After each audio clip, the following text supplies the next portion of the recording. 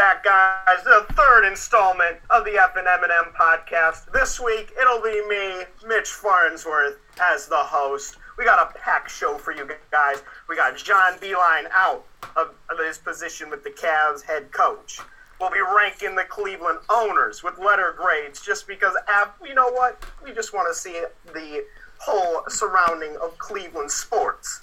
Then we'll talk about the NBA being back. It's Thursday, as we're recording this, Thursday the 20th. NBA is back tonight. We'll talk about the All-Star weekend. And then our last, what I'm more excited about than any of the other ones, is the new NFL playoff proposal that is going on. So let's get to it.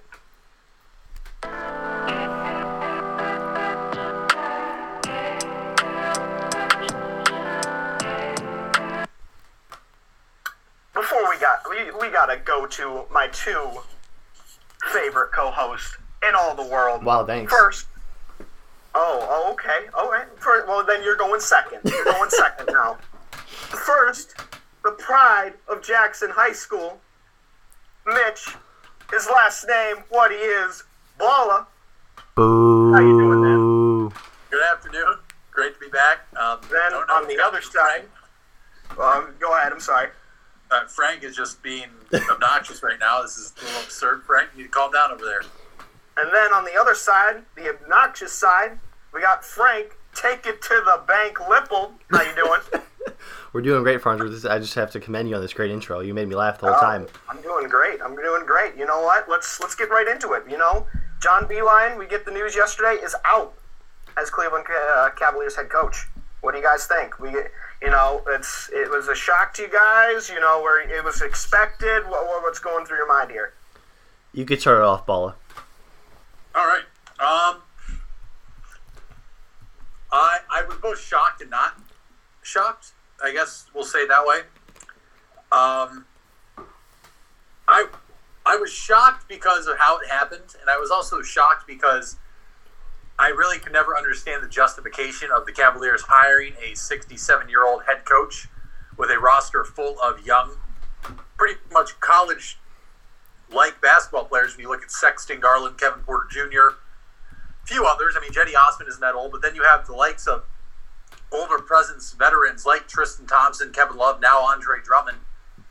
It never made sense from day one for me. So that's why I'm a little shocked when they hired him in the first place, and then the fact that he didn't even finish his first full season as an NBA head coach.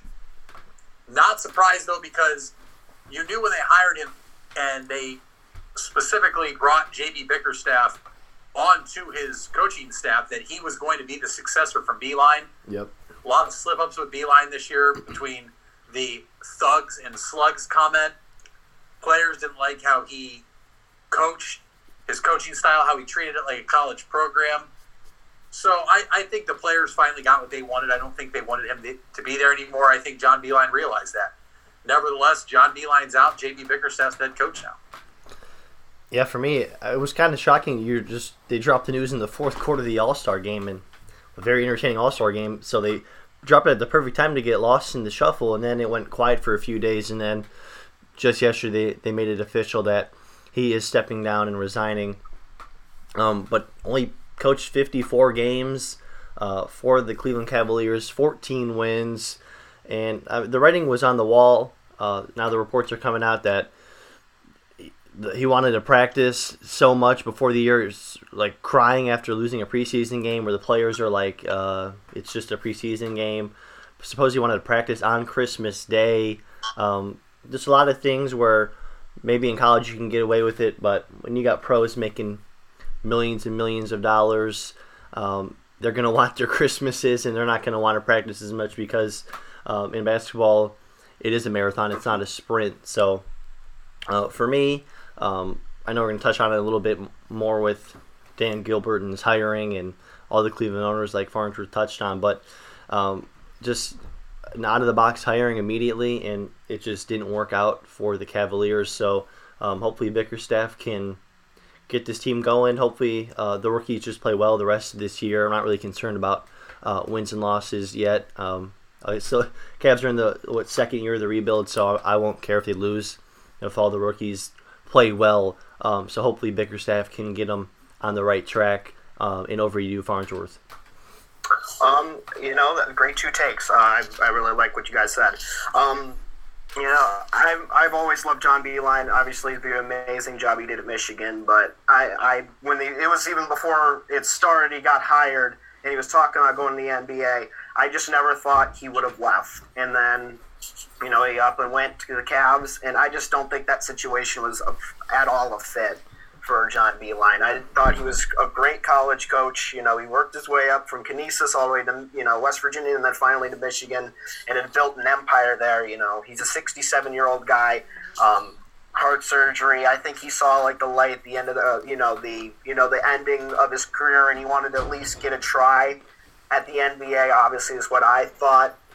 But I just think he deals so much with the fundamentals, and that's the main thing that is looked at in the college level is, the fundamentals of getting and then working on their ability and all of these different things. So, building on top of that is what made Michigan so well, the fundamentals and, having these recruiting guys that bought into his system, and that's how how impactful he's been to the university, and now that the program is where they are now, with Juwan Howard obviously is the head there, but it was just, I don't think, a good start. From the start, I didn't think it was going to work out.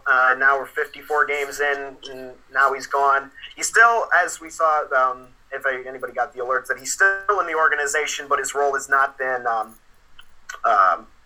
unveiled to us. So we need to, we'll keep an eye on that. But, now we have to look to the future, and this leads to my next question. Bickerstaff, the Cavs coach now, do you think 2 years? Maybe less. How long are you guys thinking here? We'll go to Mitch Balla. I am in on J.B. Bickerstaff being the head coach for over 2 years for the Cleveland Cavaliers. You knew eventually this was going to be the man to take over after John Beilein. Obviously, I don't think anybody could have predicted it'd be this quick, but you knew J.B. Bickerstaff was the successor, and his time has come. I think the Cavaliers organization behind Dan Gilbert, Kobe Altman, and everybody else in that front office really sees something in him. And I think he's very respected by the players. I know he was the scapegoat when John Beilein was still the head coach the players would go to talk to about issues and this, that, whatever. So I think he'll be here for 2 years. I mean, the Cavs realistically can't go with the Cleveland Browns approach of firing a new coach every year. And with a young team like this, you have to give time to the coach and both the players to understand the system and grow together. Yep. I think it was more of just John Beilein and this system didn't fit well together, especially after, like I touched on, he had the incident with the slip of the tongue apparently. And, looking back at it, there was a reporter at Michigan that said John Beilein, in his long tenured career at Michigan, often mispronounced words. So with that, I'll give him the benefit of the doubt, saying he may have meant to say slugs. Cavs are playing slow. But this also falls on the players. I mean, for them to start making a joke about it after they were so offended by it, to me is a little bit wrong. For them to be playing songs in the locker room when Beilein was close to where it would say thug or Bones Thugs and Harmony, it's petty, in my opinion. The players didn't do themselves any favors here. They got what they wanted, and they better show out these last 28 games. But back to your original question, I am in on J.B. Bickerstaff as head coach of the Cleveland Cavaliers for more than 2 seasons. Yeah, I also am as well. I thought it was really interesting that they didn't give him the interim tag right away. They just said, the job is yours. And now this will be, the 6th coach in the last 7 years for the Cavs. A model of dysfunction in a way that, I mean, I don't want to say it's unseen, but yeah, we're also fans of the Cleveland Browns, so we get the good old 2-for-1 over here in Cleveland. But I would say I'm in on Bickerstaff just because I think Dan Gilbert finally realizes that he needs to give a guy an actual chance. Technically didn't fire Beilein, he resigned. I'm really interested to see what the point of him even sticking with the organization is. Maybe I don't even have an idea of what he could possibly do. I have an idea. Yeah, go for it. not to do as head coach. That might work, really. I mean, maybe, yeah. They signed him. He only won 14 games, so I mean, they signed him to a 5-year deal. Could be his role. They signed him to a 5-year deal. Maybe they couldn't agree on a buyout potentially, so they just said, "Well, you resign, but we'll pay you the same if you just hide in the closet, I guess." But for me, the original question in on Bickerstaff, I also wouldn't be shocked if next year didn't go as planned, and the team didn't make strides. If Dan Gilbert, a very trigger-happy owner, if he doesn't like what he sees, we all saw it with David Griffin. Got a lot of credit for building that roster and making beautiful trades when he was there, and Dan Gilbert's ego got in his own head and fired David Griffin because he was getting a lot of credit for doing a phenomenal job, which he was doing. So overall, I will say in, but would not be shocked if it was the latter. So over to you there, Mitch Farnsworth. I think this is a positive change. I think certainly he's a younger coach. He's 40. He's a lot closer to the age of these players now compared to Beilein, who's almost 70. And I think that will help a lot with younger coaches being able to connect with these guys around the same age and everything like that. So I really like that aspect of it. I like that he's still only 40 and he's growing, but he still has a lot of experience as an assistant for I think about 15. I didn't. I think it was 12 or I think really 12 years he's been an assistant. Interim jobs he's had, and now he's going to be a full-time head coach. So I'm going to say in for now, but it's Dan Gilbert, his ship here, like Frank kind of touched on.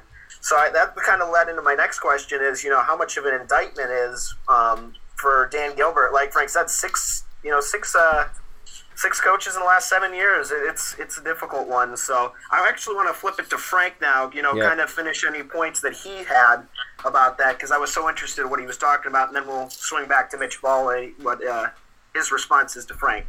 Yeah, the Cavs went to the finals 4 years in a row in this span of 6 coaches in 7 years, which just, shout out LeBron James for somehow winning a championship with this organization. That's pretty much the big thing for me. Dan Gilbert, we're going to touch on it in the next topic of ranking all of the Cleveland owners. Sure. But I mean, the firing of the David Griffin was really when it went sour for me, because he does have some positives to him. He definitely spends and is not shy about spending. Had one of the highest luxury taxes ever when the Cavs did ultimately win the title in 2016. But it's hard for me to really see how much of an indictment it is, because we don't know all the other candidates. I don't know if you put another coach in this spot, would it have been the same thing?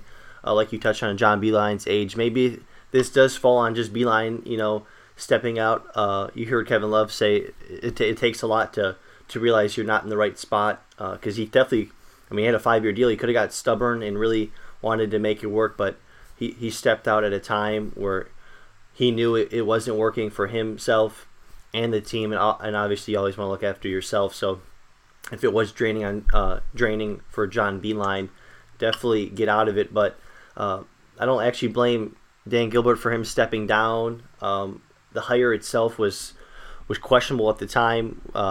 The Cavs were thinking about going to a younger coach like J.B. Bickerstaff, for example, and then randomly one afternoon they just said, "Oh, hey, by the way, John Beilein's your next head coach," which was just out of the blue. I don't even think Michigan saw it coming at the time, and then definitely didn't. Not at all. Yeah, definitely didn't see it on the Cavs' radar either. But overall, I wouldn't say it's a humongous indictment on Dan Gilbert. He's done worse things, so that's what I have to say for that. All right, to Mitch Ball.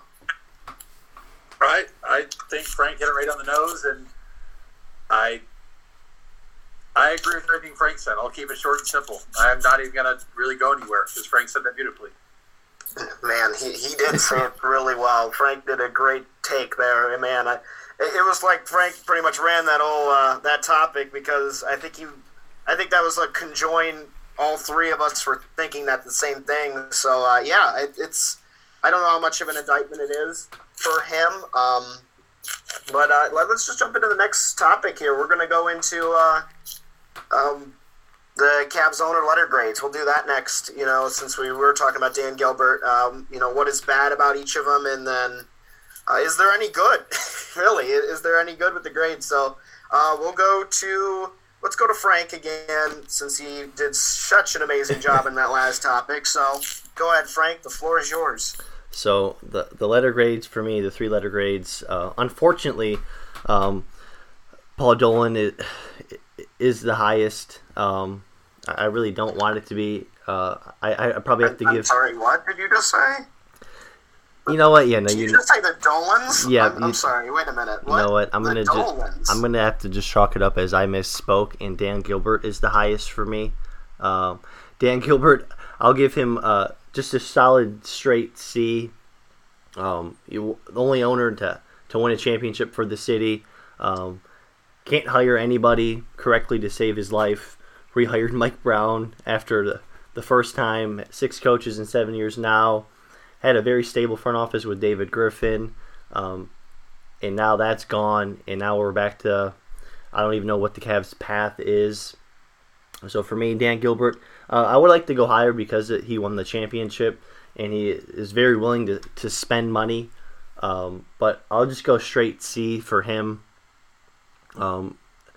I meant to say, unfortunately, Paul Dolan isn't the worst because it has to be Jimmy Haslam. But Paul Dolan, for me, D-. The only good thing that he does instead of Jimmy Haslam, he at least hires the right people.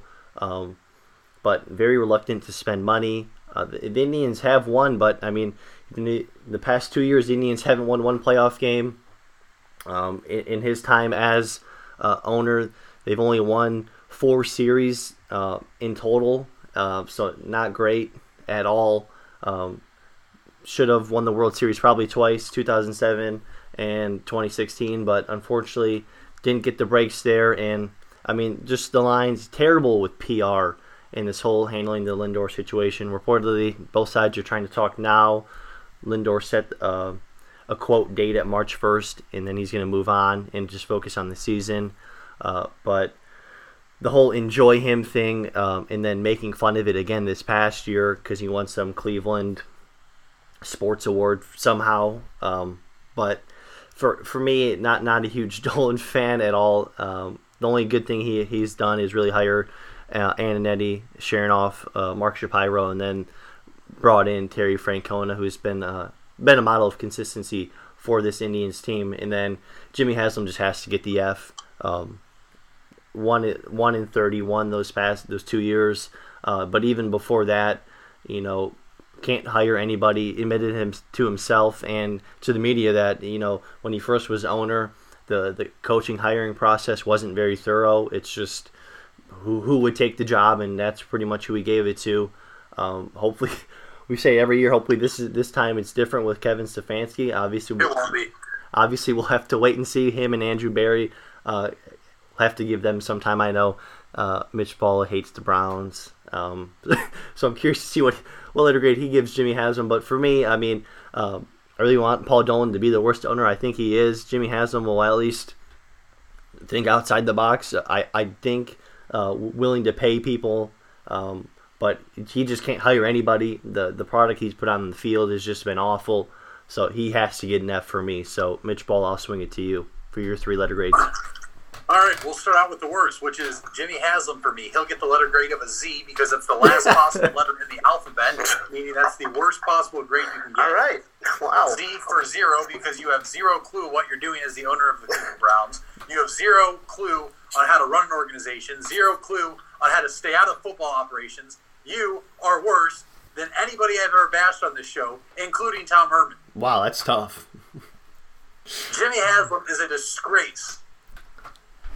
Your truck stops are a disgrace. Your ownership skills are a disgrace. Your football knowledge, my God, I don't even know, dude. I mean, I don't even know where to start.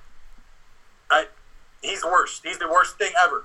I'm so frustrated with him, thinking he knows football. He doesn't. I don't even know if he knows how to play checkers. Because he'd probably be bad at that too. Yeah. I mean, Checkers, huh? F is being way too generous for Jimmy Haslam. He gets a Z from me. Because, like I said, it's the last letter in the alphabet. There's only 26, so you're dead last, Jimmy. Second now, moving on to a more positive note, Dan Gilbert is the second best owner in Cleveland. what? And here's why. I'll give Dan Gilbert Did he not win a championship? a C+. Second. Here's why. You lost the greatest player in basketball twice. He lost him one time. He lost him twice. Everybody in the league knew he was going to LA, whether the Cavs team was good. Frank, let me finish. You had your turn. It's true. You lost the greatest player in the league twice. Once. Strictly because the second time around, you fired the only general manager that surrounded that player with talent and made him happy. He could have gotten in here a player like the caliber of Kyrie Irving along the likes of a Jimmy Butler or a Paul George, but no, I like to be in control. Congrats. You know what? Dan Gilbert didn't deliver this city a championship. LeBron James did. Dan Gilbert can spend all the money he wants. Why isn't he spending money now? Oh, wait, because no one wants to come play here because LeBron James isn't here. He did actually That's spend why. money last year buying that Brandon Knight and that pick, so he did spend money. And where did that get us? Got you another first-round pick. It got you Kevin Porter Jr. and Dylan Windler. Who hasn't even played yet? You can thank John Beeline for running him to the ground. Off that, Dan Gilbert is a C+ for the Cavs. He got a championship. Congrats. That's why you get a C grade. C for championship. Because you lose LeBron James twice. You bash him. Thank God you had enough common sense to apologize, so he came back, first off. But you fired David Griffin, who did enough can't be said about David Griffin and the job he did as general manager. But because he was doing so much and getting so much credit, Dan Gilbert couldn't deal with that he wasn't getting the credit he wanted or his face wasn't being shown. He let him walk, which was just, I don't know, that could be his biggest mistake right there. And we trade Kyrie Irving, and somehow we win that trade, looking back on it now, because we had Ante Zizic the longest out of anybody in that trade. So thank God for Ante Zizic. Dan, you want to trade. Congrats. Got us nowhere. Got us swept in the finals. So, off that, I'll go to Paul Dolan. His PR stunt is not the best. I'll admit that. The notion that he doesn't spend money is completely false. He doesn't. He doesn't spend the amount of money that you want him to spend on Francisco Lindor, who is going to price himself out when he hits free agency, potentially, as one of the top 5 highest paid players in all of baseball. If you don't believe me, ask yourself this question. Is he better than Manny Machado? If you say no, you're wrong. So he's already over $330 million. Is he just as good as Nolan Arenado? I was waiting for someone to answer that. I mean, there's more to go into it than just money. Answer the question. Answer the question. You gotta answer the question. I mean, directly. Is he better? I mean, I would say probably. I mean, Nolan Arenado, you guess the Colorado field, but the whole notion of money and contracts. No. You see, you know I have a good point. You don't want me to say it. No, you're gonna let me finish. Go All right, right ahead. let me finish. Okay, Mitch Bola first. Let's go. Let's finish the whole thing. Mitch, go ahead. He's already priced himself out over Nolan Arenado. Now, we could sign Lindor for $400 million, but guess what? When it comes to baseball, like I said in the last show, one player does not win you games. Hence, Mike Trout in Anaheim. We signed Francisco Lindor to all that money. The Indians are going to be below average. They won't win 80-plus games with him down the road. So wrong. All right, let's go to Frank then. Frank, okay, well, let's years, they're not going to be able to afford Mike Clevenger, Shane Bieber, Francisco Lindor, Jose Ramirez. So I'm not wrong. And No. you know damn well that's a fact. No. All right, let's give Frank a chance. I'm not done yet. Oh, he's still okay. All right, we'll give you another minute, but we got to go to Frank. We got to give him. 2013 puts money into the Indians, signed Nick Swisher, Michael Bourne. Both bums. Did not pan out. 2017 signed Edwin Encarnacion, who Frank apparently thinks was never going to get signed by a team. That's just he had no market. He had literally no market. All right, still broke the bank for a DH that helped the Indians. Doesn't turn his ankle, they win the ALDS. True. Trades for Andrew Miller. Trades for Josh Donaldson, former MVP on a big contract. No. Got the Blue Jays to eat some of that contract. Trades for Yasiel Puig last year. He has done what he can. Actually, he is trying to put the product out there while not breaking the bank. I mean, what he said about Lindor is wrong. Enjoy him while you can.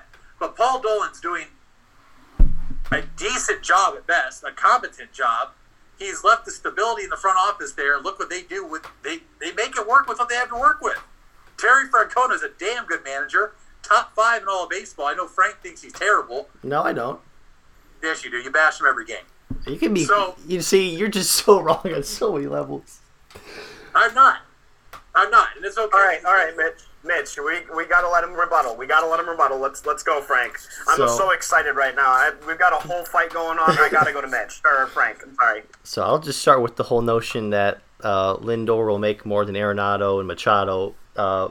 If Lindor does go to free agency, he'll be 2 years older than Machado was at free agency, and that plays such a huge factor with the annual average for a player and how many years a team's willing to give him. So for hindsight, he could potentially make more money, but the whole notion that he's just going to get more money because he's the better player is just wrong because of age, location, and what his market will be.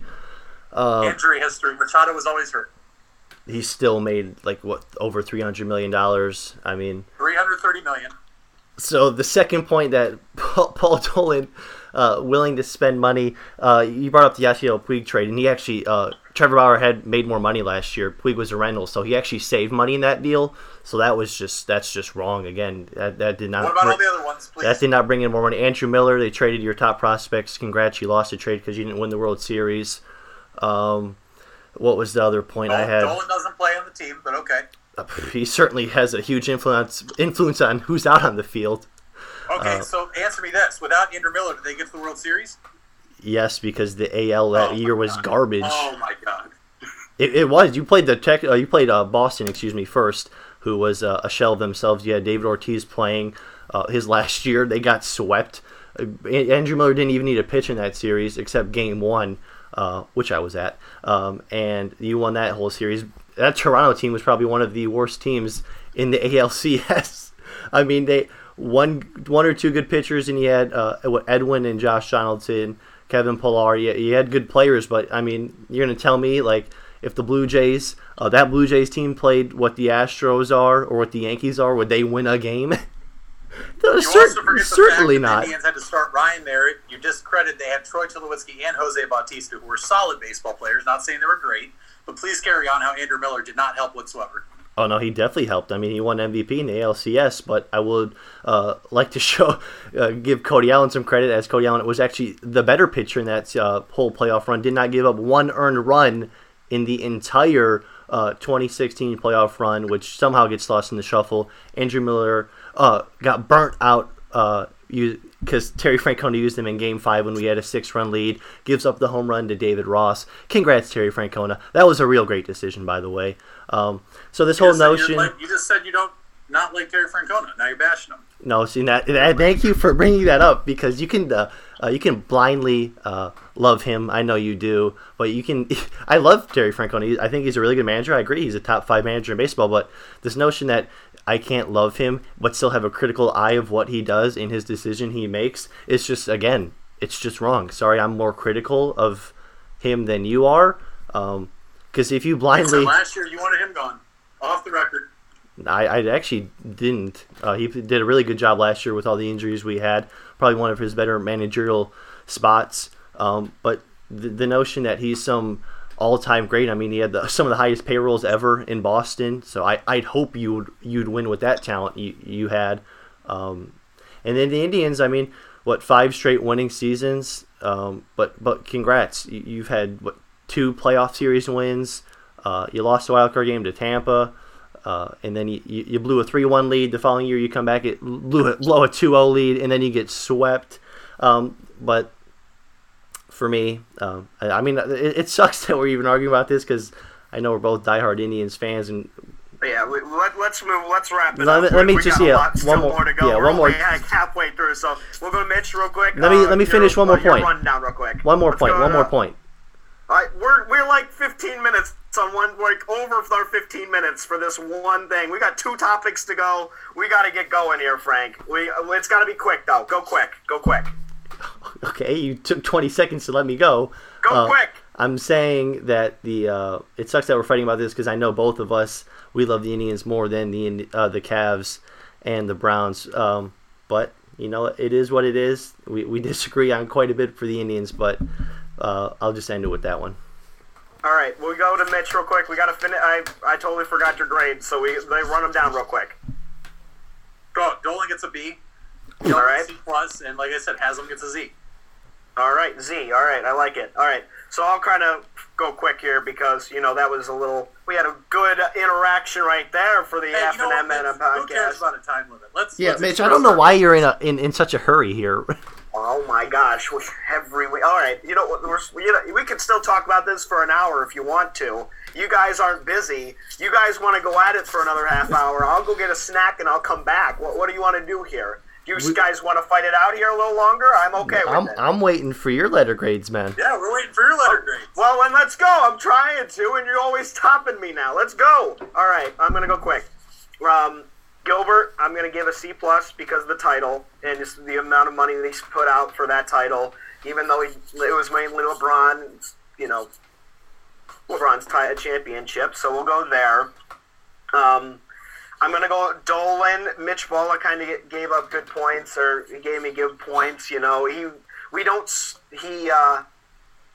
spend the amount we want him to, and I'm really, I was like, that's a good point. We're really stingy people that want these giant millionaires to spend as much as they, possible because they have this money. But in a market that we are in, it's not possible. And it is. The different. Okay, thanks, Frank. We already had enough of you. All right. So I'm gonna go C- with Dolan, and I'm gonna stay on the F with Frank here with Haslam. It's just I'm not even a Browns fan, and it's just it's sad just seeing that whole organization from top to bottom, over and over, coaches, GMs, it's a rollover effect, just keeps on happening and happening. So there's no other grade I think we could give them except if Mitch Balla with the Z of the worst of the last letter of all the alphabet. So I'm going to have to go F with that. What do you guys want to fight a little longer? I don't care. We could go to the NBA All-Star Weekend, or if you guys want to, punch each other out. I just have one more point. Just one more point, real quick. Paul Dolan, exact quote from Paul Dolan. We'll probably hand out $300 million contracts when other teams will hand out $1 billion contracts. You can go to the NBA now. Oh wait, what was the point of that? He's cheap. I mean, congrats, Paul. He's a rich owner, but you can't compare him to the likes of a Dodger or a Yankee owner. I mean, obviously the market size is different. I literally just said the market size is obviously different, but it's the whole notion. He's not wrong. I mean, you really don't think a billionaire owner could spend money in sign Lindor right now? He could, Frank, but what I'm telling you is if he does that, he's not going to be able to sign. Oh, that was the point. I forgot. This notion is coming from where you think the Indians will still compete in Thank 5+ years. Thank you. Now, let me finish. I know. I want to come back. Where the notion comes from, you think the Indians will be able to compete if they sign Lindor to a max contract of what his market value would be. I'm not saying he takes a pay cut. I am saying his market value would be. Where do you think the Indians can still get money to re-sign Bieber, re-sign Clevenger, and be able to build a team around it? No, they're not like the New York Yankees. Well, obviously, I mean, the whole point is if you Clevenger and Bieber they haven't even really hit true arbitration yet, whatever the word is. Arbitration. Yes, thank you.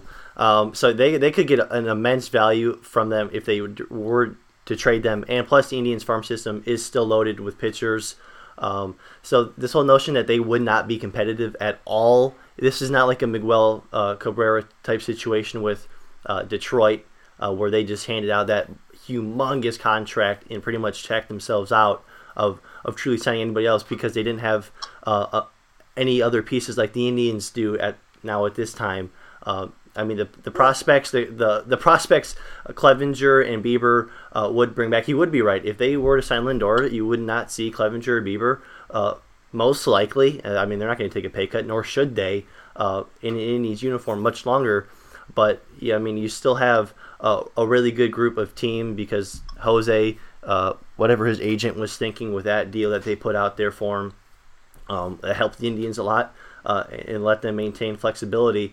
But this whole notion that if they sign Lindor, they're going to stink for his entire contract is just not wrong. And that's not on anybody else, but that would fall on the front office itself because you can always just point to the excuse of, oh, well, we have this contract and we're stuck with them. Well, it's called work around it. You know, he's a top 5, top 10 player in all of baseball. And I just want him as an Indian. So that's all I have to say. I think everyone wants him as an Indian, but I mean, they might have a great farm system, but the whole Miguel Cabrera is different. He was already in his that was just an awful contract. 30s. That was just a horrendous move by the Detroit Tigers. I mean, Lindor, like we said, he's still in his 20s. He'll still be in his 20s when the contract comes. So I want to say Cabrera was 34 for the Tigers. I believe he's 38 now. So that was bad on their part, but you look at the Tigers now, and they have these pitchers coming up, and even if they are top prospects, they're not going to, more than likely, not 5 of them, I'll say, because you do get prospects that come up and make an impact right away, but you just can't bank on the farm system coming up. Oh, you're right. Providing right away. Maybe they do 3-4 years, but at the same time, that's when the front office could get antsy and realize they made a mistake if they were to sign Lindor to, we'll say, $350+ million, and then they'll trade him away. And you're back to square one. I'm not advocating for them to trade him whatsoever. I want him here forever. But it just our market is what's going to screw everything up. Yeah, I agree. So I think are we good now? Yeah, are we good? Yep. If you have anything to say, Farnsworth, you can touch on, or we can move on. You guys took over, so I'm just letting you guys. If there's anything else, any other points, are we good? Mitch Bolo, we good? I hate the Browns. All right, good. Frank, any last ones? Because you've had 3, one more, No, I'm good. 3 more. Okay, good. I'm solid, man. I'm solid. All right. Let's move on then. If you want to hear other fighting, that was a lot of fighting right there. And if you guys like fighting takes, you can talk to Nick and Frank on their podcast. So is that every week you do that, Frank? Every Tuesday, man. Every Tuesday. So if you guys are interested, in another podcast, Nick and Frank over there, they do their fighting takes every Tuesday. So if you want to listen into that, it's a very interesting podcast. I watched a few minutes of it, or listened to a few minutes of it, and you get hooked onto it. And I was in my car driving down the road, and I'm like, man, these guys are actually pretty good. So if you guys are interested in fighting takes UFC, listen to those guys, Nick and Frank, fighting takes every Tuesday coming out. So moving on to the NBA All-Star Weekend, we had the dunk contest where Aaron Gordon, in many people's opinion, was robbed after trying to dunk over Taco Fall and all that interesting information going on with that. So we'll talk about that too. So we'll do that first. Let's do that first before we get into our title favorites in the second half of the season. So dunk contest, we'll go to Mitch because we started with Frank last time. We'll go to Mitch. How you felt about the dunk contest? It was Aaron Gordon robbed. Go. Is the sky blue? All right, good answer. He was most definitely robbed. I don't even think it was the Taco Fall dunk that did it for me. The dunk where he got the pass off the side of the backboard, I thought solidified it. Aaron Gordon, not just once but twice now, has been robbed of a slam dunk trophy, and I just want to know what goes through those judges' minds. And you heard afterwards, oh, well, it was supposed to be a tie. Well, which one of you idiots can't count? Because that's just what I want to know. You had 3 9s and 2 10s. You had 3 10s and 2 9s. It's not that hard. That's true. Now, what do I know? All right, Frank. Robbed, not robbed. Most definitely robbed. I was no discredit really to Derrick Jones Jr. He just did the same dunk like That's four true. times over the True. in between the legs and slam it with your left hand. He did that about 3 or 4 times, and then his final dunk, the run up. I know it's so hard to do an actual free throw line dunk, but he was to step in and just kind of windmilled it. I know Aaron Gordon didn't 100% clear taco fall and his head was ducked down, but I mean the dude is 7'6". Sorry, his butt just glanced the top of his head. But yeah, I just feel for Aaron Gordon. I wouldn't do it either if I was him again. The first dunk contest back in 2016, he had him and Zach LaVine put on the dunk contest of our lifetime. So I wasn't really mad. I think he did get hosed in that one too. But Zach LaVine also put on an incredible show and had a very variety of different dunks. Where this one, Derrick Jones Jr., showed his athletic prowess, but just did the in between the legs left hand dunk 4 times over, just in a different variation. And I thought Aaron Gordon had more variety to his dunks, and he was 100% correct. He had you're there to do 4 dunks. He got 4 50s. So what's there to be? Derrick Jones Jr. his first dunk, or it was either his first or second dunk, didn't get a 50. I know he had 3 50s, but just by simple math, there Aaron Gordon should have won. He's 100% hit it on the nose. You're there to do 4 dunks. You got 4 50s. It should be over. So that's my take on it. Absolutely, I totally agree. He was robbed in every way, and Frank pretty much, has every point that I was going to say, so I'll keep it short as well. So, I feel bad because Aaron Gordon now says he's not going to do this anymore, because he should have 2, and he's rightfully so should have 2 titles. So it's going to suck that he's not a part of this. We've had all these players that wanted.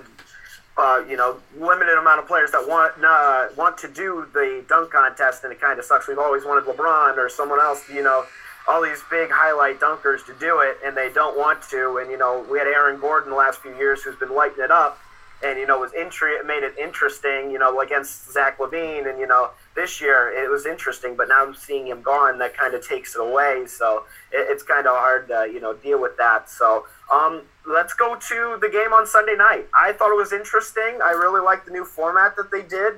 Going obviously Team LeBron wins on a last-minute free throw, or the last shot was a free throw, which I kind of was, that was kind of off-putting to me. But how'd you guys feel about the whole system of the new All-Stars? So we'll go to Frank. Back to Frank.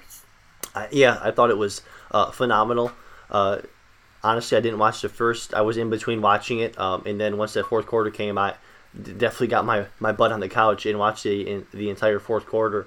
The whole every quarter is 0-0, which I get. The winner of the quarter gets money for charity, and then it's tallied up at the end, which is a good idea. I did like that. I love that a lot too. Because I really did. When it initially dropped, I was confused at what they meant when every quarter was 0-0. But then you find out it's for charity. That you can't hate on that at all. And then like all the players themselves said, that it made them play a lot harder. Especially it was close. I love how they changed the MVP name to Kobe Bryant. Love that too. Kawhi Leonard was the first winner of that trophy. But at a whole, I know it came down to a free throw, which was pretty anticlimactic.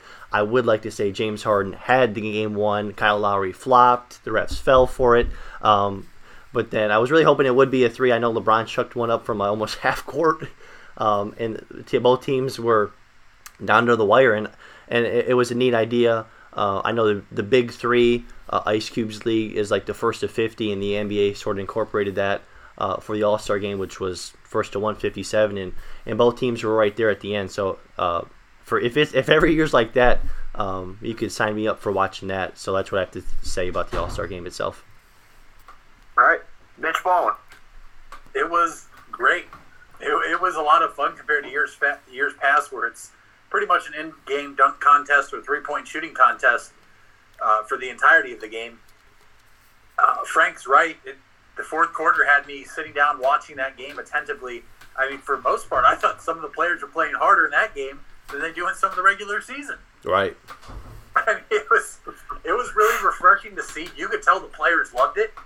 Even today, I saw LeBron and Anthony Davis back at Lakers headquarters, getting ready.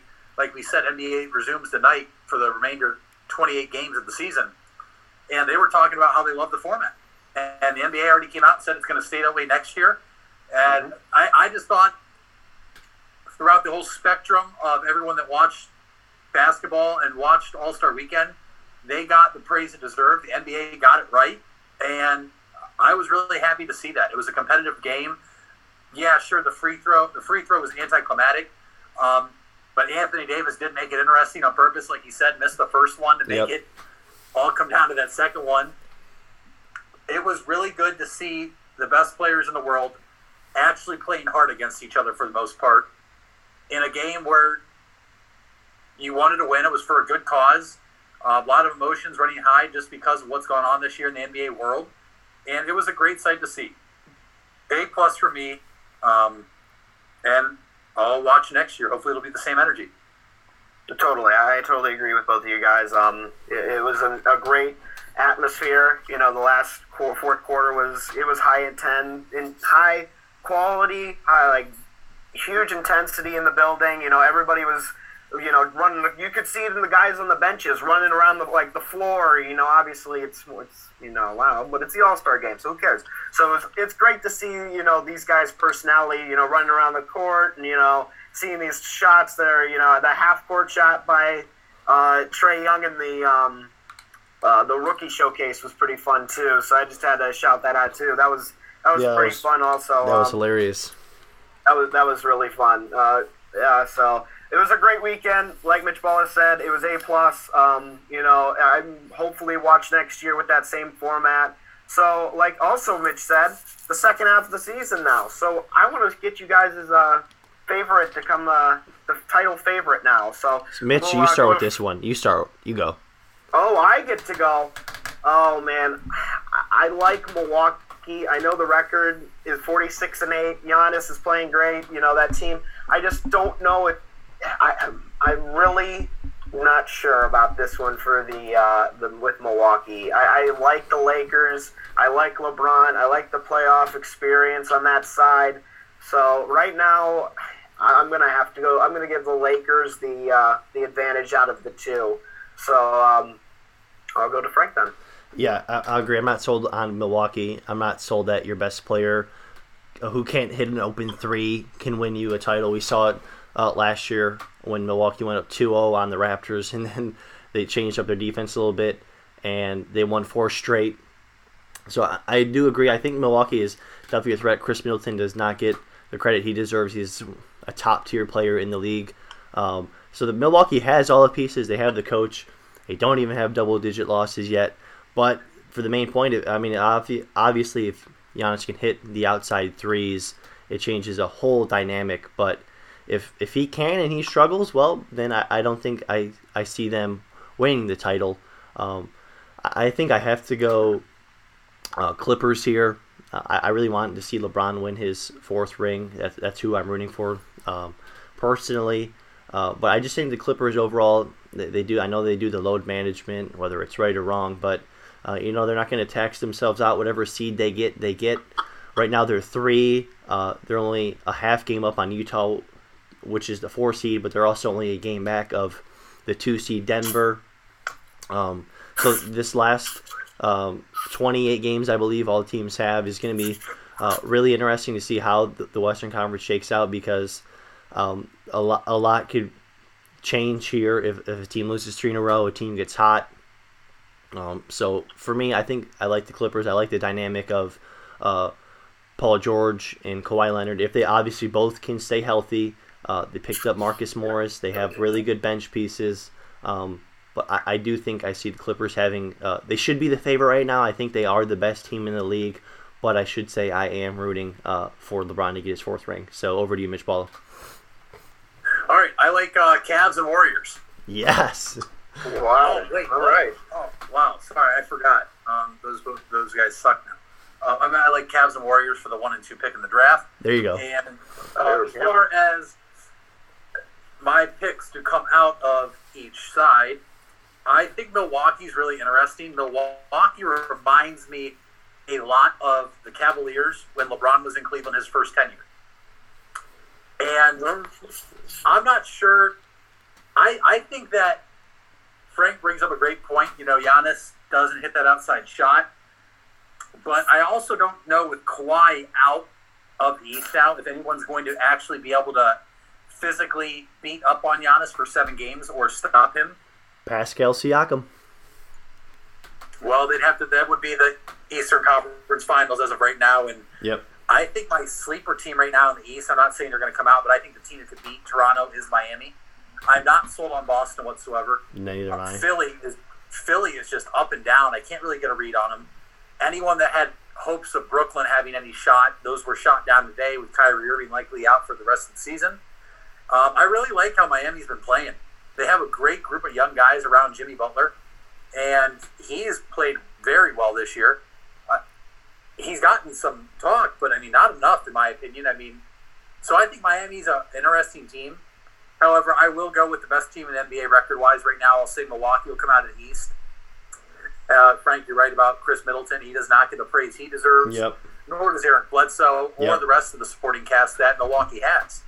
Kyle Korver, even though they'll get to the finals and he'll probably miss a wide open three. No, they'll get to the finals and Korver will go off because when he was in Cleveland, he couldn't do anything in the finals. Yeah. And for the West, a lot of people want to say it's a 2-team race between the Lakers and the Clippers, and it might be, but I also don't want to just discredit Utah, Denver, and I'll even say Houston.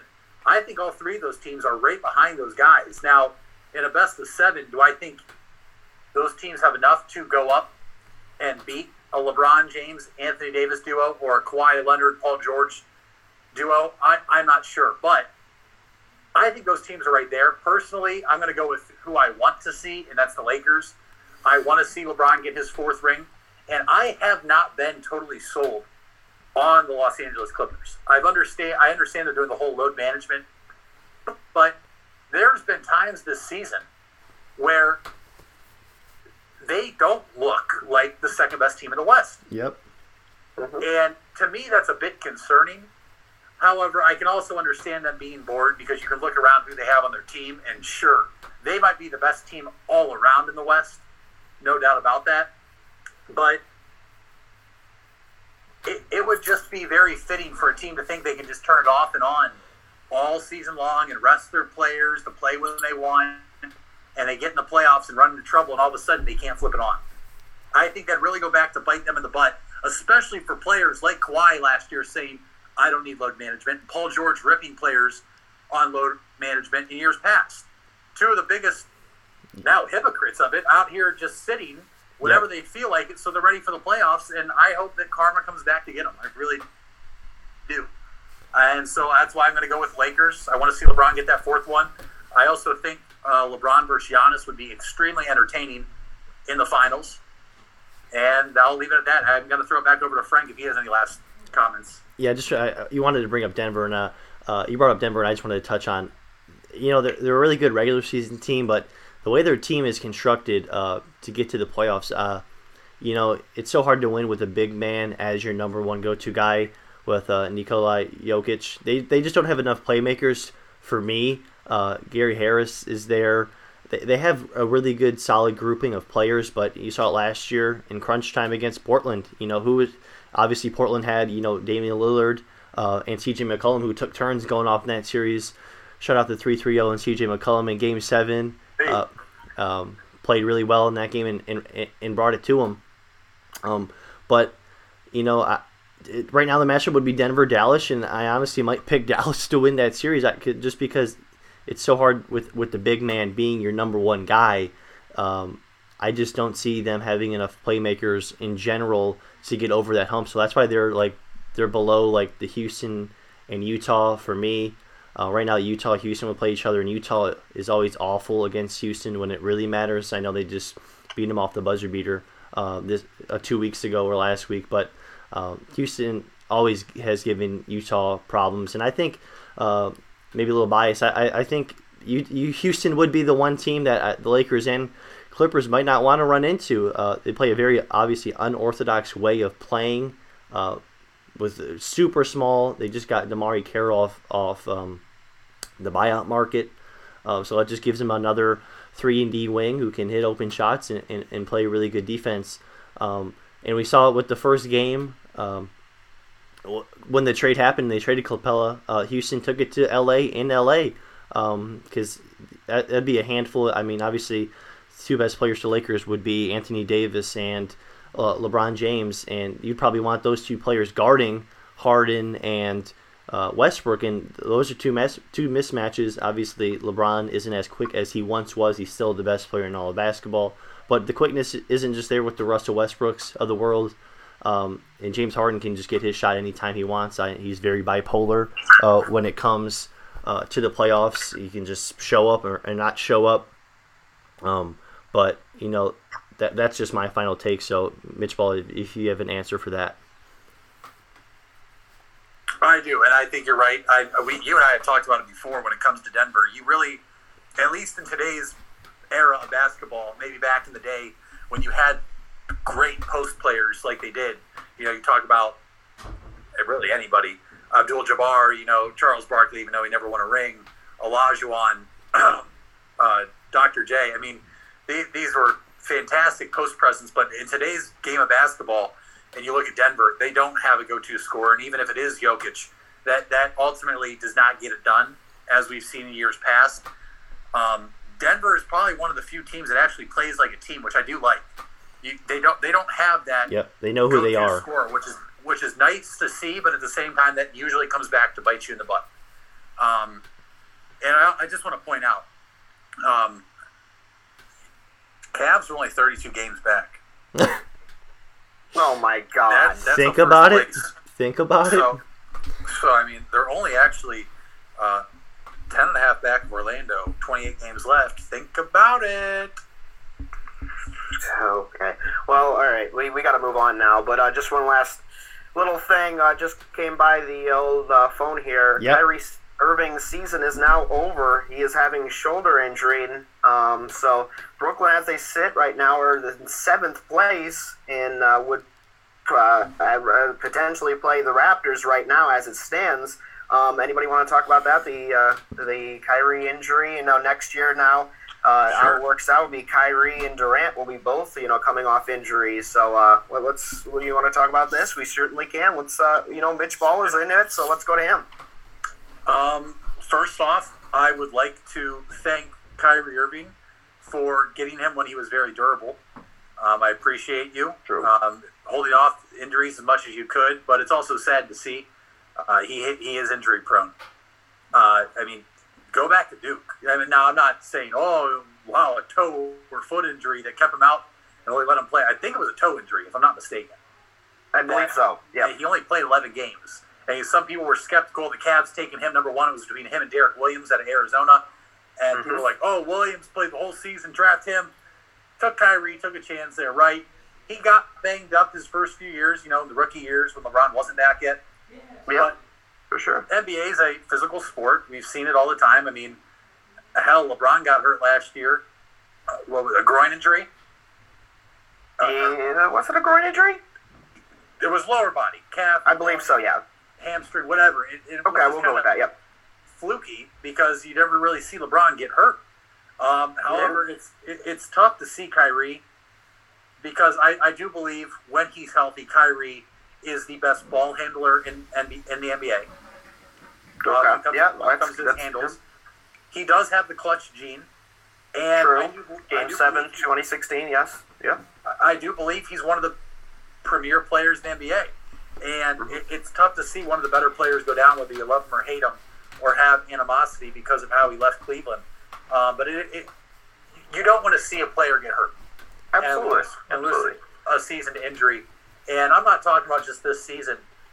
You have Durant coming off the Achilles injury, which that's always a big one. Basketball players, between that and ACLs, is tough to come back from. So you don't really understand. We're assuming Durant's going to be the Kevin Durant we've always seen. But Kyrie Irving right now, you have to start to wonder if this guy will ever be 100% healthy for a full season again. And if this is a guy that needs to do load management, more so than Kawhi Leonard and Paul George, who really, I know Paul George had his shoulder injury, this, that, whatever, and yes, but, Kyrie Irving, you got to feel for him. You don't wish injuries on anybody. I like watching them play still. And you're right, Brooklyn right now in that 7th spot, they would play Toronto. The Raptors. Yep. the Raptors right now. I think with him there, that'd be a good series. I'm not saying they beat Toronto, but obviously now, if it holds, I think Toronto would handle Brooklyn Sweep. quite easily. Sweet, probably. That's if Brooklyn stays there. If Brooklyn drops out, then you're looking at Orlando moving up, and then Washington or Chicago, really. But they're still 3 games back at 8 seed. So it'll be an interesting end of the season with 28 games to play. For sure. All right, Frank, you're up. Yeah, I know Mitch Ball and I also have a difference of opinions when it comes to Kyrie Irving.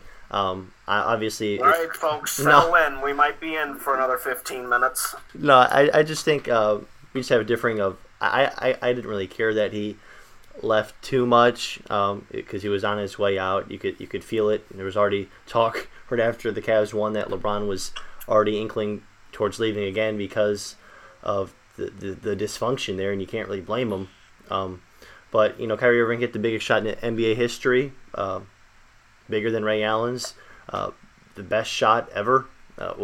Brought me his shot and the whole Cavaliers brought me one of the best days ever. So it sucks seeing him go down, like you guys touched on, with all the different injuries. But there was one thing. I know you said, Mitch Paul, that we got his good side, but he was still, missed the 2015 finals. So, with Kyrie there, we probably beat that Warriors team because they weren't what they were. Later on, obviously, you had Kevin Durant and whatnot, but for me, it just sucks. And Brooklyn's in a really, really odd spot now. If I was owner of that team, talking to that team, at this point, for me in the NBA, the worst spot to be is the 7th and 8th seed because you're going to get swept. There's no way you're going to beat the 1 or 2 seed unless they all get hurt, which never really happens, and then you don't get a high lottery pick. So for me, if I'm Brooklyn, I'm going full on tank with the new lottery odds. We saw it last year. Teams jump up. The Lakers jumped up when they were 9 or 10 even. I forget what spot they were seeing in the lottery, but for me, I'd miss the playoffs on purpose. Try to get a better piece for potentially if you want to trade that pick or actually just draft a player in it and have Kyrie and Kevin Durant have another weapon. So that's what I would do. But it just sucks Kyrie can't stay healthy. We saw it at Duke, saw it with the Cavs, and even now he just cannot stay healthy. So that's just what I have to say. Yeah, I totally agree with both of you guys here that it sucks to see anybody go down with an injury, especially high caliber players, like the Kyries and Durants, it takes away from the game for sure. It's going to be, next year it's going to be enjoyable to see those two though. I'm getting excited for next year with, both of them coming off injuries. We're going to see how that, the relationship's going to work, how they're going to come off those injuries. Are they going to be the same players? So it's going to be interesting to watch next year. We're already talking about next year, and we haven't even finished. We still got the second half of this season to go. So it's all things to look out for. Coming up in the next year. So let's move on to our last topic. Of course, we're going to play some more in and out like we did earlier with Bickerstaff and the Cavs coach for more than 2 years. So the first one we were going to talk about is the NFL playoff proposal. You guys in and out on it? If anybody didn't know, there's the new CBA that just came out between the Players Association and the NFL that there could be 2 more teams now in the NFL playoffs. No longer, will be, is it 7 then? 7? Yeah, right. So 7 teams per conference will be there. It'll be a 17-game regular season, and it'll be a 3-game preseason rather than a 4. The revenue obviously is going up. Players are getting a share of that more. It gets people more. It makes the teams more inept to go after that first seed because now that's the only one that's going to have a bye. Rather than it just happened this year. The Kansas City Chiefs were a 2 seed; they get a bye. So now, if it was if we are going under this stipulation or this new CBA, Kansas City would have had to play an extra game this season as they were the 2 seed. So it's an interesting proposal system. So I wanted to get you guys' take. Are you in or out on it? I'll just take the baton first. The actual playoff proposal itself, I guess I would say I'm in. Bitch Ball and I were hanging out yesterday announcing it, and when it popped up, and we both were intrigued how just the number 1 seed would get the bye, and that makes it.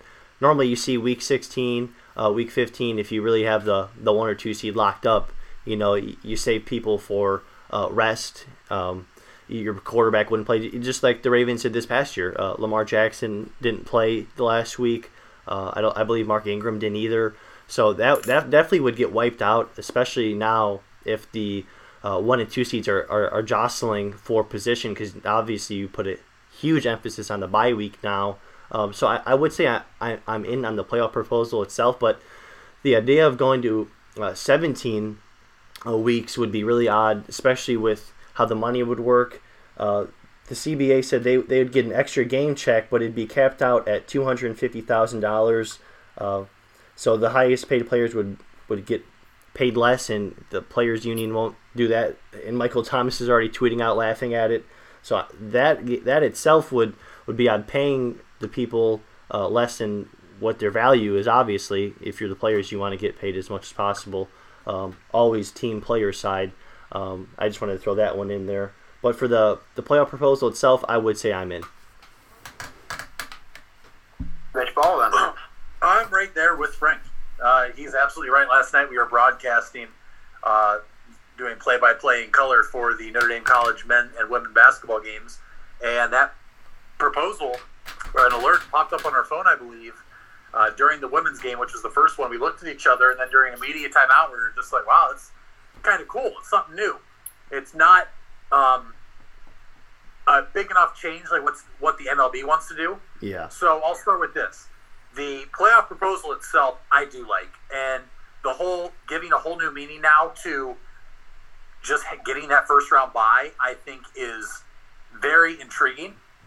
And you're going to see a lot more teams playing hard there to get that first round bye because of how valuable it will be. And I think that's a great dynamic to add to the NFL. As well as you give one more team now a chance to make the playoffs. The only issue I have with it now is there are years where you have a down year in certain conferences. And you look at a down year as a whole, you're going to have a 7-9 team perhaps get into the playoffs, which could both be a good thing and a bad thing. But I already know there's going to be people looking at that saying, well, a team below 500 shouldn't get in. Well, maybe your team should have beat them. But I mean, I can understand where people are not in agreement with it. But as for me, I am in for the proposed playoff change of 7 teams from each side. Number 1 seed gets a bye, and you go from there. As for the 17th game, money talks. And if the money's not right for the players, there's no way the players' union is going to agree to it. Like Frank touched on, Mike Thomas already tweeted it out. I know Richard Sherman is a very vocal football player for the players. But then you saw Jamal Adams, who thought he was going to get more money because of one more game. And so I think you just have players that know what it's going to take and the difference, and then players that don't understand everything. You can really figure out who the players are that know what's going on and the players that don't. As a fan, I'd much rather would have 17 games instead of 4 preseason games. The proposal is 17 regular season games. You lose 1 preseason game. I'd love that.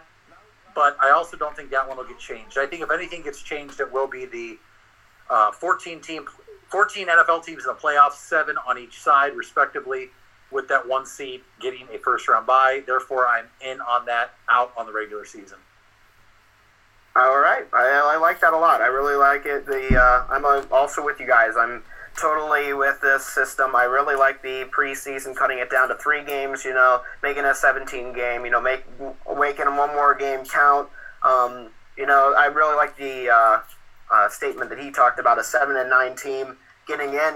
It could be good or bad, obviously. So that'll be intriguing to watch now, because now everybody's going to be fighting for that extra spot, or it's just going to be interesting. I'm really excited to see if obviously it still has to go through. So we'll still be looking at that. So we're going back to last week. We talked a lot about the Astros, the cheating scandal that's going on. So I needed to get you guys. It's been a week. It just keeps on unraveling. More and more comes out. New players are saying a thing. Aaron Judge will come out and say he's deleting tweets to congratulate, MVPs, and it's the main thing that's going on right now in the sports. It's not even baseball season. That's the main thing. And the main thing has been the commissioner and how inept he's not been in this whole situation. Kind of like, he's trashing the commissioner's trophy, and now he apologizes for saying that. But is this really what a commissioner that we want to deal with in the MLB? That is, he's 1 week he's saying something else, the other week he's not. Now he's apologizing every week for how the way he's handling it. He can't find these certain things. But the question I say, in or out on this, should Rob Manfred get fired by the owners? Could that be an opportunity? Let's go to Mitch Blower because he's hoffing at it, and I need to go to him. I'm in. I'm so in. Rob Manfred right now, he's already backtracking. We'll just put it right there first. Rob Manfred knows he messed up. I will stay correct here for our listeners' purposes. Knows he messed up. Strictly, one, when he referred to the commissioner's trophy as a piece of metal. Rob Manfred, what on earth? And first off, it has your damn name on it. He is the commissioner. It's kind of ridiculous. You hand that trophy out. So not only do these players play for that, most of the time, in all respective sports, that's a very significant moment for players to be handed that trophy from the leader of their respective sport. So now, you've not only taken away meaning of the trophy, you've now, I'm trying to think of the word I'm looking for here. It doesn't matter. Rob Manfred, then to come back and say, I messed up, I know I messed up. No, you only know you messed up because you're not only getting backlash from your own players, well, not even that. You're getting backlash from some of the best players in your own sport who usually don't speak out, one. But now you're getting backlash from the best basketball player in the world, other athletes in other sports. He looks so stupid. And he is going to try to do what he can to save his butt. But Mitch Farnsworth and Frank Lippold, it's too late. Mm-hmm. It is too late for Rob Manfred to save himself right now. He had the chance. The best part to me, this whole scandal, is when Rob Manfred said the players' union said they wanted the players to get immunity. And then what came out that night? The players' union said they gave Rob Manfred a list of options. Unbelievable. They didn't say, oh, you have to give him immunity.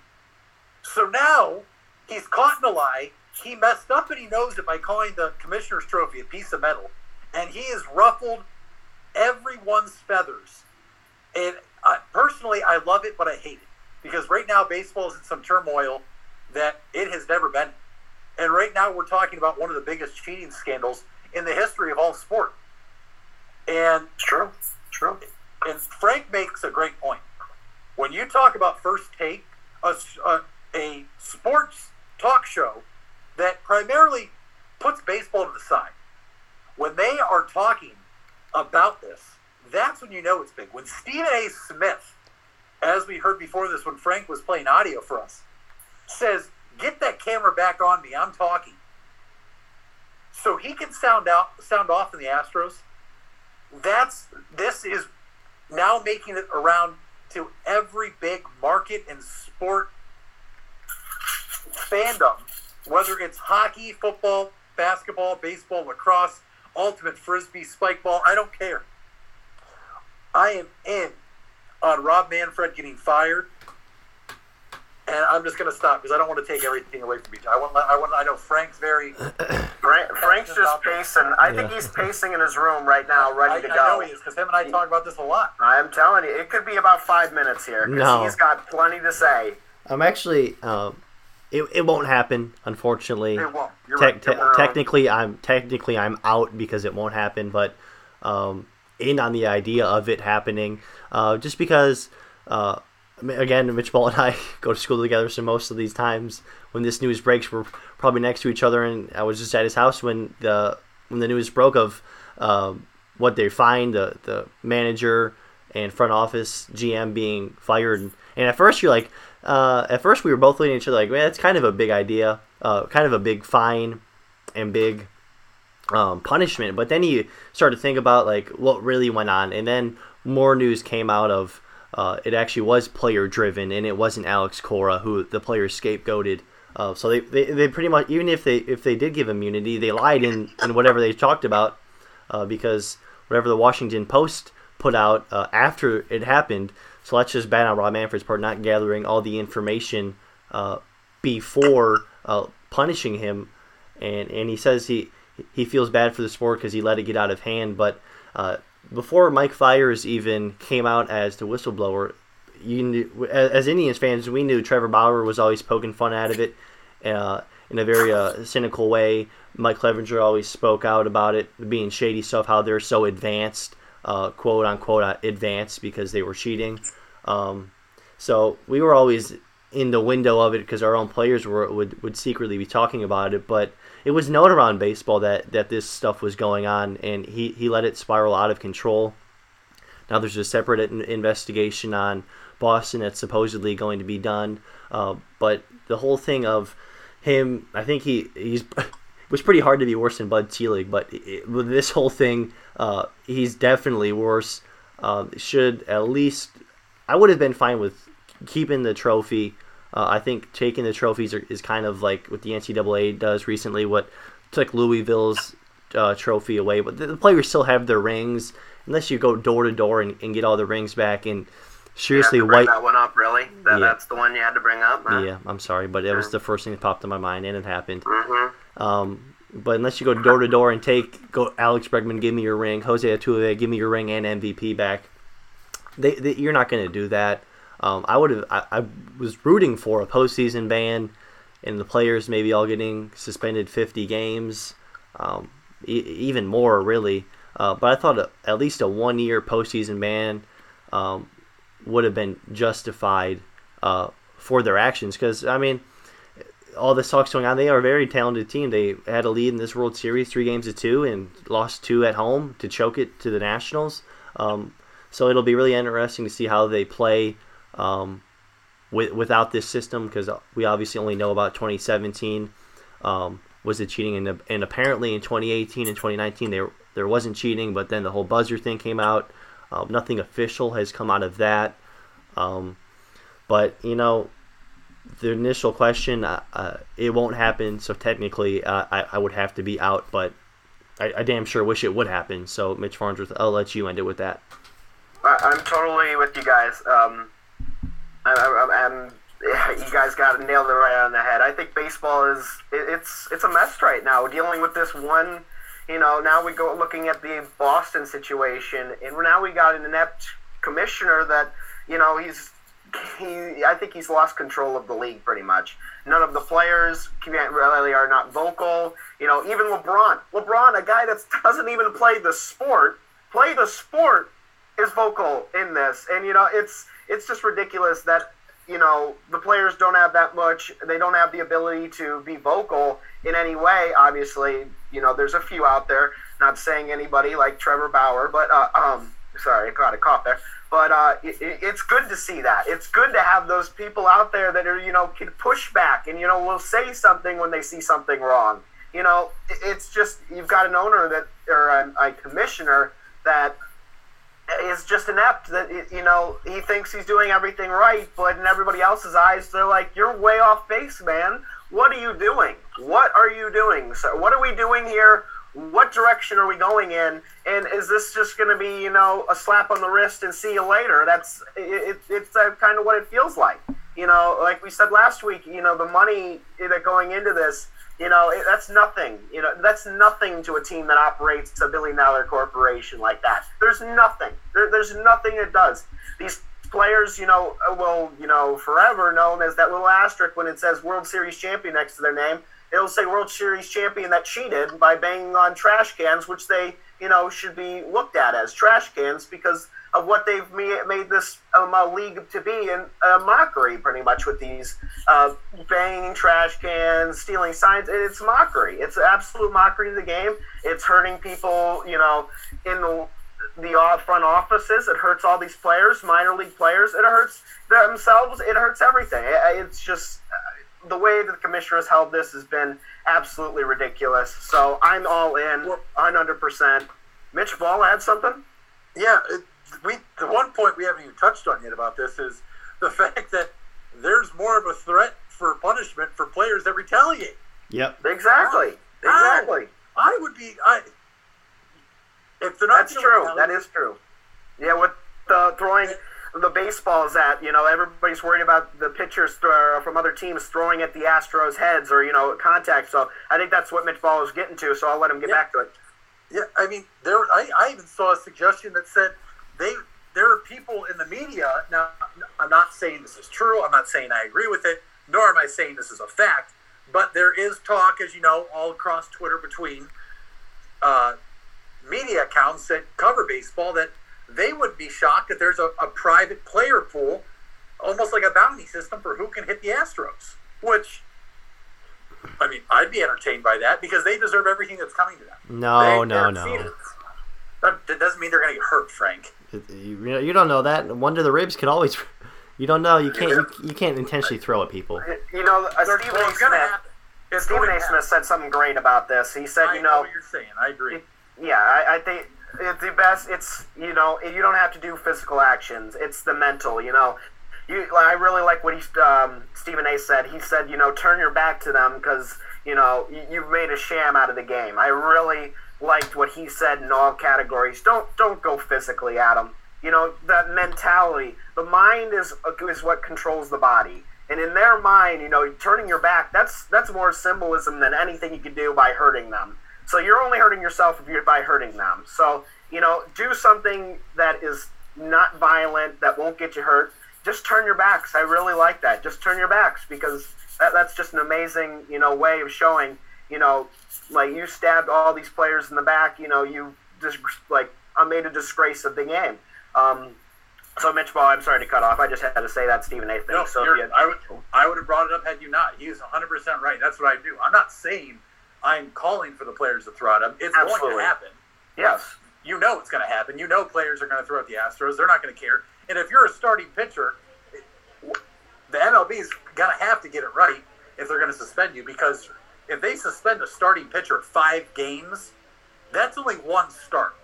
If people don't understand how suspensions work in baseball. Now, a 5-game suspension for an everyday player, that's monumental. A 5-game suspension for a pitcher, not so big. He misses a start here, there, whatever. Life goes on. So I'm curious to see when it does happen, because whether you like it or not, there's going to be retaliation. That's a given. And if the MLB is going to get smart and suspend a pitcher, all right, you're suspended 21 days. That's 3 starts. Or it'll be interesting to see how Manfred apparently has this set up already. Like he said, the memos have been sent out to teams, and not just because of the scandal, but more because of that's just not how baseball should be played as a whole, as you've seen in years past. If a guy hits my guy, I'm going to go back and hit your guy. I mean, that's just how it's been played. So it'll be really interesting to see if the league offices and commissioner and everybody else has really got a grasp on things to see what's going to happen. But Mitch Farnsworth, you brought up what Stephen A. Smith said. I couldn't agree more. Before that first pitch, all the players turned their back to the Astros, and I think that would be the best form of a non-violent protest against them, and I think that would hurt. I mean, you're talking about guys that then would have to go to All-Star Weekend because the Astros are a good baseball team. We're not saying yeah, absolutely. They've got the talent to do that stuff. They do. But they don't have to cheat. You've got quality players, but they took it in their own hands, and they didn't think they were, and they started stealing signs. So now we are where we are at now. And they're never going to live it down, and that's the best part about it. They're going to be called cheaters for the rest of their career. That little asterisk always. The Houston Asterisks. Exactly. Frank, anything else? I wanted you to jump in. Yeah, obviously the big baseball guy, so I'll let you jump in here. No, yeah, I'm perfectly fine. You guys touched on it really well, so I'm good over here. Oh, good. All right. right, before we wrap up, because that was our last topic, I want to shout out my two co-hosts. Yeah. They've been doing an amazing job with Notre Dame College, doing the men's and women's basketball games, coming down to the last games of the season. Two more. Last night, I got to listen and watch some of their game. Last night, they are two of the best I've heard. You can listen to them. It's the MEC TV, correct? The Mountain East, Yes. MountainEast.tv. Or the Notre Dame College Athletics website, and then you can go ahead and pick the basketball for men's or women's, and there will be a link to watch and listen to the game.